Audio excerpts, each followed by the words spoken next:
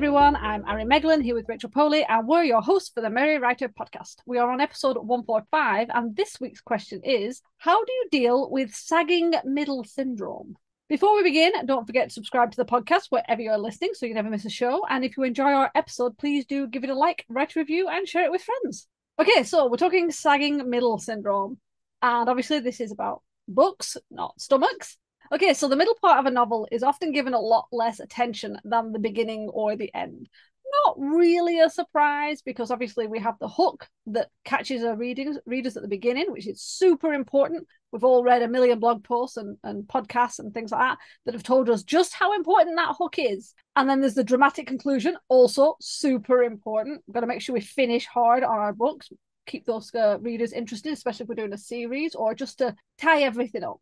So that's where you get the middle being neglected. And that's bad. First, because the story should have good pacing, and sagging middle loses that pacing. And second, the middle is actually the meatiest part of the novel and really does deserve your attention. So we're going to discuss some mistakes regarding the middle. Okay, first point. You're bringing in too many characters. Let me just say, this is also an issue at the beginning as well. If you're trooping in a whole audience full of characters and throwing names at everybody, nobody wants that at the beginning. Too many. But also, don't wait and keep half of your cast or more in the wings and just whiz them out into the middle. That is also bad, because just because we didn't want them at the beginning to get used to all these names, we don't want them stuffed into the middle either, trying to remember a million names. So that's not a good thing, and that can really slow it down. You're kind of bloating your story with characters, and if you do that, you'll probably find that you don't actually need that many characters. Maybe you have too many subplots, and these are added to keep the action alive. I have a feeling that this is the one that I usually do wrong, because whenever I hit a sagging middle, I feel like we need another subplot, and I throw a thread through. And the problem with subplots is it usually brings more characters. So we're talking about the first point again. Not good. Then you've got info dump. Maybe you were smart enough not to add an info dump at the beginning, because we're told don't do that. Nobody wants to read massive chunks of information. But then don't drop them unceremoniously in the middle. That's also not good. So this all leads to a very unfocused, saggy mess with very little tension and pacing. And you've probably read books like this that started strong, caught your attention, and then kind of wavered in the middle. And as a reader, you had to sort of chug through it to get to that juicy ending. That is a book that's got a sagging middle. And as a writer, you need to be able to identify that and fix it. I gotta throw in right away, when we first started, obviously this is Ari's episode, she came up with this topic idea, and as you can tell, she knows a lot about sagging middle syndrome. Me, on the other hand, I'm not saying I don't suffer from sagging middle, but whenever I think of sagging middle, I feel like a major cause of that for me personally is that I just stall on my work in progress, because I either get burnt out or I get bored with my own story. Or sometimes, like, I often have to jump from project to project, and I don't know, I lose interest. But also, the other thing that I do is I tend to keep writing through the writer's block at times. And I'm sure I'm not the only person who does this, but even I've done it in my current novel right now, where I had George and Lila find a piece of evidence, but they didn't really know what the piece of evidence was telling them, and they harped over it for like 5 chapters. I'm not joking. 5 chapters. When I was editing, there were lots of big X's on many, many pages, because it was just me saying, I don't know where I'm supposed to go next, but I'm going to try and write through it. And this isn't necessarily a bad way to get through the sagging middle syndrome, but it's just going to leave you with a lot of editing later on. I totally get that, because I had something similar with my sagging middle for The Blessed. We're following Thea. She's in a new place and nothing was happening. I had to get from, like, say, day 1 to day 8. She was just meandering around looking at this place and nothing was happening. It's like, it's great. It's a very interesting place. You're seeing all this weird, cool stuff, but I don't need like 4 chapters to get from day 1 to day 8 of just nothing. So then I had to start thinking, it's like, well, okay, something's got to happen in this location, and well, something should happen in that location. And if you were going to a new place that you've never been before, remember, not real life, because obviously if you went to Prague and you'd never been to Prague, I assume that you're not going to get attacked by giant weasels or something. You're just going to go and meander around looking at places. But we're talking fiction, we're talking novels, we're talking stories. My character could not meander around doing nothing. And that's what she was doing. It was getting on my nerves. And I hadn't even realized I'd done that because I write in scenes and I was flip flopping about and I wrote lots of meandering scenes, assuming there was something between them. And I hadn't written anything between them. I wonder why sagging middle syndrome is even a thing. I guess I get it if you're a pantser and you don't outline your novels, it gets to a point in the plot or in your character development that you just kind of get stuck between a fork and you don't know which path to take just yet. But like, I outline my novels, and granted, I don't outline detailed bulleted lists of what's, first this happens and that happens. It's more of a loose outline, but I don't understand where sagging middle comes from and why so many people have a hard time with it. Because people complain that it's hard to begin a novel, but we do it and it works. And I mean, in my opinion, it's semi easy to edit a good beginning. And the same thing with the ending. I feel like most writers tend to have their ending all planned out like before they even start the book. I don't know why endings come easily, but that middle, I don't understand why it's such an issue. I suppose it's like traveling. It's when you make your plans and you've got to pack your bag, get your ticket and sort your passport and get someone to water your plants. And it's very specific on what you're going to do. And when you get to Prague, let's just stick with Prague. I've never been to Prague. I'm just bringing it up because it's the first thing that came to my mind. You might want to go sort your hotel. You've got certain places you want to see in Prague. I don't know Prague, so I can't even suggest anything. Should have picked Paris. Could have suggested a few things. But yeah, you want to go and see some things in Prague. You don't always think about that middle bit of the travel. And I think that's what the sagging middle syndrome is. It's like you get on a plane and then it flies and nothing happens. Hopefully, we don't want anything bad happening on a plane. And I think people treat their books like that. They see point A and point B being the beginning and the end, and they just want to get to it. And it's like, yeah, but there should be something in the journey. But it is really easy to kind of slip up. And I don't know if it's because we have an idea that we have to have a certain number of chapters, certain number of words, and that can end up making you drivel on about nothing and stretch things out that don't need to be stretched. Yeah, I don't know. I suffer from sagging middle a lot. You'd think I'd have a better understanding of why it happens. And I said I outline now. In fact, I think when I pantsed, I didn't used to have as bad of sagging middle syndrome. So, but I know I can't go back to that because I also never finished anything, and I would come up with more and more ideas, and then this whole story would implode. So that's pointless. But you know what? That makes sense that you didn't have sagging middle while you pantsed because you were like winging the entire thing from beginning to end. So the middle just kind of blurs in with everything else. So that actually makes sense that you wouldn't have that problem if you're pantsing because you're going through the motions and you're winging the whole novel anyway. So the middle is just kind of it's there, but you don't notice it.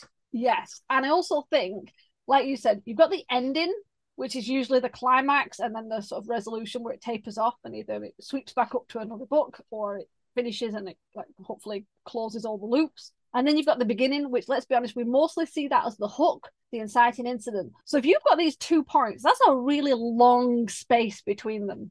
So I think people have this idea that the middle is like, 90% of the book. You got 10% at the beginning, 10% at the end, and then like, oh, that's wow, my maths is bad. We're going to start that again. 20%. So it's 10% at the beginning, 10% at the end, and 80% in the middle. I'm a writer. I'm not a mathematician. And that's a big chunk. So with that said, I'm going to move on to how to deal with sagging middle syndrome, says the writer who suffers from sagging middle syndrome all the time. The best way of dealing with it is to treat the middle chunky part of the novel and break it into 3 and have its own beginning, middle, and end, rather than seeing it as one big chunk to get through. You want to be reducing any boring bits that lack pacing, that seem to do nothing for the characters, like me and my meandering character. So say you've got a journey, it's a long journey, and the characters have to get through something. Don't show us them traipsing through the woods or across the mountains unless something's going to happen. Just cut it and say 3 weeks later they arrived, or after a long, tireless journey of monotony, they arrived. You don't need to. It's a cut to black. That's what it is. We're just cutting to black and get into the gooder stuff. Get into the good stuff. Unless something really awesome happened in those woods and on that mountain. But again, decide if that's something that's necessary. Are you just adding things for adding things' sake? Like, as I said, with mine, I had to get a certain number of days for a specific reason in the book. So I do need something in there, and I hadn't put anything. If it was just a journey and I didn't need that sort of, it was like, yeah, they just had to get from A to B and it was going to take a while, I would have just cut to black. I would have just explained that they went there, and when they arrived, they're dirty and they're, their heart sore and they're bone tired, and that's what I would have shown. I wouldn't have needed to show them getting to that position. Next point. Massive cut off. Make sure the tension increases. This is where you get your beginning, middle, and end. You want to treat it like that, and obviously in a book it should increase. So use subplots, but do it carefully. You want to weave very tight arcs to get to the point. We're talking not long meandering. That's where you get this sag from. When you're editing, check for any info dumps that you may have dumped in the middle and then spread them out.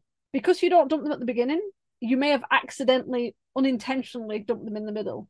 Find them, break them into pieces, and sprinkle them throughout the middle. Much better. You want to keep a check on your subplots. If you don't already, you should have written them down. You should be tracking what they're doing. You should be tracking all the little, foreshadows for them and what's happening and where they're going. It can be easy to create too many, and then you can end up with a lot of loose ends and little plot holes and just excessive story points that you don't need. If you're trying to fit your book into a certain number of words, or you're trying to fit it into a certain number of chapters, that can happen.